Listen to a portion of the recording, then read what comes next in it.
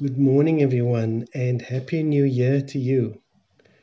My prayer is for you that this year would be a year that sees us drawing nearer to Jesus and also nearer to each other. So may God bless you as you enter into this new year, this new season. Now, this morning I had actually started preparing a New Year's message for today. That would have probably come from the book of Judges, but I felt myself being led to not move on too quickly from where we are at.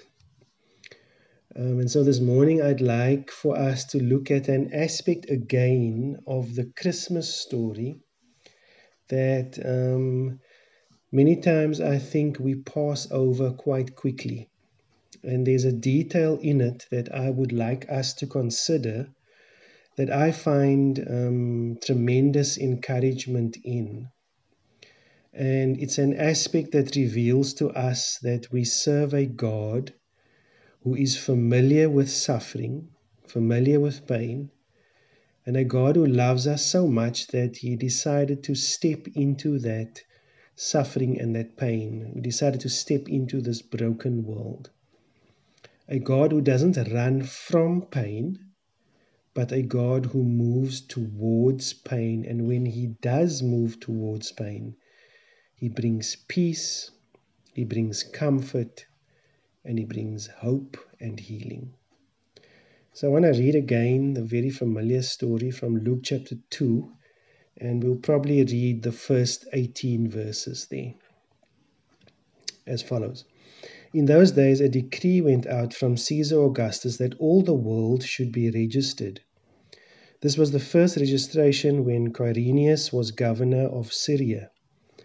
And all went to be registered, each to his own town, and Joseph also went up from Galilee, from the town of Nazareth, to Judea, to the city of David, which is called Bethlehem, because he was one of the house and lineage of David, to be registered with Mary, his betrothed, who was with child. And while they were there, the time came for her to give birth. And she gave birth to her newborn son, and wrapped him in swaddling clothes, and laid him in a manger, because there was no place for them in the inn. And in the same region there were shepherds out in the field, keeping watch over their flock by night. And an angel of the Lord appeared to them, and the glory of the Lord shone around them, and they were filled with great fear. And the angel said to them, Fear not, for behold, I bring you good news of great joy, that will be for all the people. For unto you is born this day in the city of David a Saviour, who is Christ the Lord. And this will be a sign for you. You will find a baby wrapped in swaddling clothes and lying in a manger. And suddenly there was with the angel a multitude of the heavenly host, praising God and saying, Glory to God in the highest, and on earth peace among those with whom he is pleased. When the angels went away from them into heaven, the shepherds said to one another, Let us go over to Bethlehem and see this thing that has happened, which the Lord has made known to us. And they went with haste and found Mary and Joseph and the baby lying in the manger. And when they saw it, they made known the saying that had been told them concerning this child. And all who heard it wondered at what the shepherds told them. Now, we all know that Bethlehem was the town where Jesus was born. I think even people who don't believe, people who are not Christians, know this. Now, Bethlehem was a very small agricultural town in that time. I think in our context here in the Cape, it would be something possibly like Ceres. And so when we think about Ceres, we automatically tend to think fruit. In fact, Ceres is named after the Roman goddess of fruitfulness. Another town could possibly be citrus dal. And so when we think about citrus dal, we kind of automatically think oranges. Now, in biblical times, Bethlehem, the town, had a similar connotation attached to it. Now, while Bethlehem in Hebrew means house of bread, because wheat was also farmed there, Beit Laham in Arabic means house of meat. And so Luke's original audience, who would have read this first, would have immediately picked up on the religious significance of the Bethlehem shepherds watching their flocks by night that we read about there in verse 8. They would have known that when Bethlehem was mentioned, they would make a connection to sacrificial lambs. Because Bethlehem was the place where the lambs used in ritual sacrifice in the temple were raised. So the hills around Bethlehem were home to hundreds of sheep and lambs that would be used in ritual worship in the temple in Jerusalem at that time. And so probably as a boy from Bethlehem, King David would likely have tended sheep that would also have been destined for the daily offerings or used in the sacrifices on the feast days such as Passover, in the very hills that we read about here in Luke chapter 2. Scholars estimate that anywhere from 700 to 770 sacrificial lambs were needed each year, besides the hundreds more lambs needed for the feast of Passover as well as for the other religious rituals. So a substantial number of animals would have been needed. And everyone in Israel recognized Bethlehem as being synonymous with sacrificial lambs, in the same way that we think about fruit when we think about Ceres. So scripture tells us that on the night of his birth, an angel appeared to the shepherds who were out in the fields, keeping watch over their flock by night. And this angel instructed them, "You will find a baby wrapped in swaddling clothes, lying in the manger," in verse 8 and 12. And the shepherds immediately responded, "Let us now go to Bethlehem and see this thing that has come to pass, which Yahweh has made known to us." We read there in verse 15. Now, what is quite interesting to think about is, since there were no directions provided in the instruction from the angel, the question that has to be asked is, where would they have known to go? How would they have known exactly where this angel was sending them to? Now, the first thing to note is that these weren't just ordinary shepherds. These were what we could call priestly shepherds, whose duties had been designated often from their youth to keeping watch over the flocks, to giving special rabbinical care to these animals that were set aside for sacrifice in the temple. And so these priestly shepherds were educated. They were trained for this consecrated task in what an animal that was to be sacrificed had to look like. And it would have been their job to make sure that none of these animals were hurt, none of them were damaged or blemished. And so I think that we lose some of the significance of this if we sometimes think something like, oh, isn't it nice that God revealed his purpose to some lowly, uneducated shepherds out in the fields, because these men were not that. Now, when the shepherds were out in the surrounding fields and one of these ewes, these female sheep, was ready to give birth, this sheep would be brought in from the fields into what was called the Tower of the Flock, or in Hebrew, the Migdal or Migdal Eder. Now, this Tower of the Flock was a kind of an agricultural watchtower. And so this ewe who was about to give birth would have been brought to this tower. And there in this tower, in this birthing room for sacrificial lambs, she would give birth. And once the lamb was born, these priestly shepherds would routinely place two of these lambs in the depression of a limestone rock, which is called a manger, or it may have been honed out. And when they placed these lambs in this manger, they would have wrapped these newborn lambs in swaddling rags or clothes, which would have prevented them from thrashing about and harming themselves, to the point that they had calmed down so that they could be inspected for the quality of being without spot or without blemish. And these swaddling bands were strips of gauze-like cloth used to restrain a lamb that was being prepared for inspection before sacrifice, to prevent thrashing, that so that they wouldn't hurt themselves, and in doing so blemish themselves and disqualify themselves from sacrifice.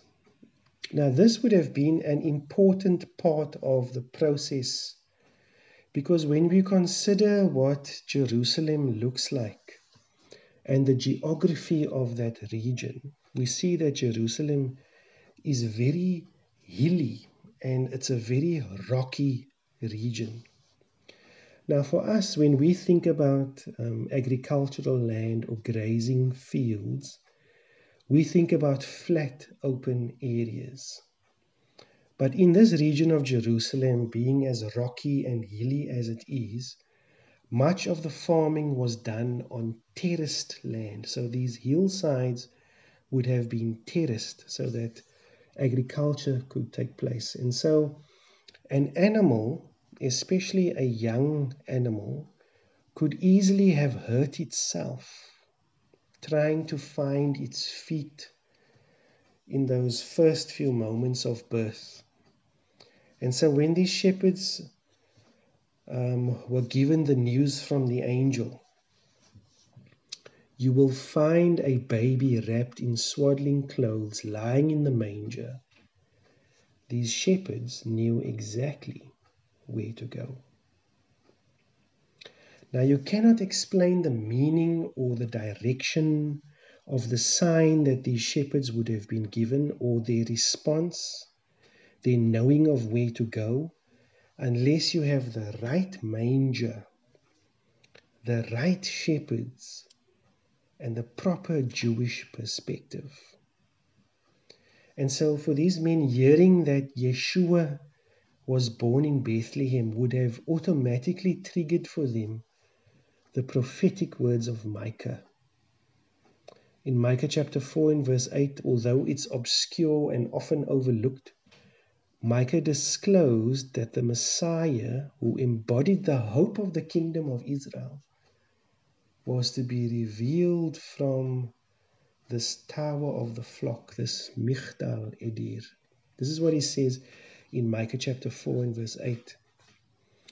"And you, O tower of the flock, hill of the daughter of Zion, to you shall it come, the former dominion shall come, kingship for the daughter of Jerusalem." And then later on in chapter 5 and verse 2, Micah also mentions Bethlehem. He says, "But you, O Bethlehem Ephratah, who are too little to be among the clans of Judah, from you shall come forth for me one who is to be ruler in Israel, whose coming forth is from of old, from ancient days."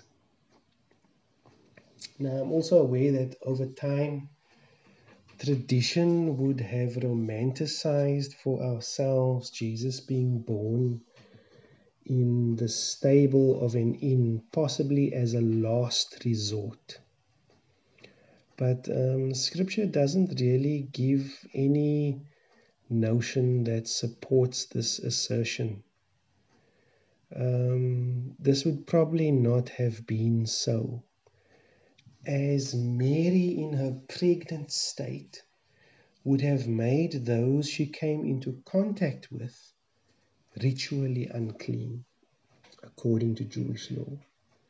And we read about this in Leviticus chapter 12, about what a pregnant mother would need to go through. And so it would have been in accordance with Jewish law that they wouldn't have found place at the inn, but possibly rather here at this Migdal Edir, this tower of the flock, this sacred birthing place that would no doubt have been kept ceremonially clean by these shepherds, that as John calls it in John chapter 1 and verse 9, that Jesus, the Lamb of God, who takes away the sin of the world, would be born. So what is significant about this for us now? I think what encouragement we find from this is that Jesus comes into this world. He is prophesied about, he is pronounced, he is proclaimed as someone who would come and suffer. Someone who has come to sacrifice himself. And so when I consider the Christmas story from this perspective, seeing the Christ child as someone who came into this world, and at the genesis of his incarnation, at the beginning of his life, has a banner over him that speaks of suffering. But it's not only suffering, because coupled with this is hope. And that is of great encouragement to us. And so to me, as I think about Jesus now, and I reflect on the story of his birth, I see three things. I see that Jesus suffers for us, Jesus suffers with us, and Jesus invites us to suffer alongside him. But we must always remember there isn't only suffering to speak of in this Christmas story, and so there isn't only suffering for us to speak of in our story. A very important gift that Jesus brings is hope. There is suffering, but there is hope swaddled up. There is hope wrapped up within the suffering as well. And so as we enter into a new season and we reflect on our journeys to this point, I think it's true to say that we have felt closest to Jesus when we have struggled through a difficult season. And we remember that he is with us, because there is hope along with the suffering. Suffering doesn't stand by itself for us who have hope. And so as we go through this season and as we enter into a new year, I want to encourage you. Continue to call out to Jesus. Continue to cry out to him. Continue to draw close to him in prayer, in reading of scripture, in song, in fellowship, in daily life. And secondly, as I reflect back, I see that I have felt closest to others, to people, when we have suffered together. And I believe this is something that relates to the second part of Jesus' commandment to us about loving others. Something happens by the power of the Holy Spirit when we share our journeys with each other. And it is within this community that Jesus places us in that we find hope. And so continue to pursue community. Continue to be in community with one another during this season. In conclusion, the beginning of a new year is usually a strategic time, a time where we are more willing to change our outlook and approach to life than possibly at any other time of the year. Now, for us now, this year's start brings along with it a very challenging outlook that appears for us to have suffering on the horizon. And so as we engage in this year, let us, just like Jesus, not run away from pain, but let us incarnate ourselves in what Jesus is wanting to do in this new year. Let us be agents of hope as we enter into this new season, in bringing His kingdom here on earth as it is in heaven. Let's pray. Father, we thank you that you have brought us to this new season. We thank you that we can reflect on the example that you set for us. We thank you that you love us so much that you came to be with us. We thank you, Lord, that you suffered for us. Thank you that you are suffering with us. And thank you that you walk with us as you invite us to suffer alongside you. But most of all, at this time, Lord, we thank you for the hope that exists. We thank you that the gift of hope that you bring to us, even in this difficult time and as we enter into this new season, we thank you, Lord. In Jesus' name we pray. Amen.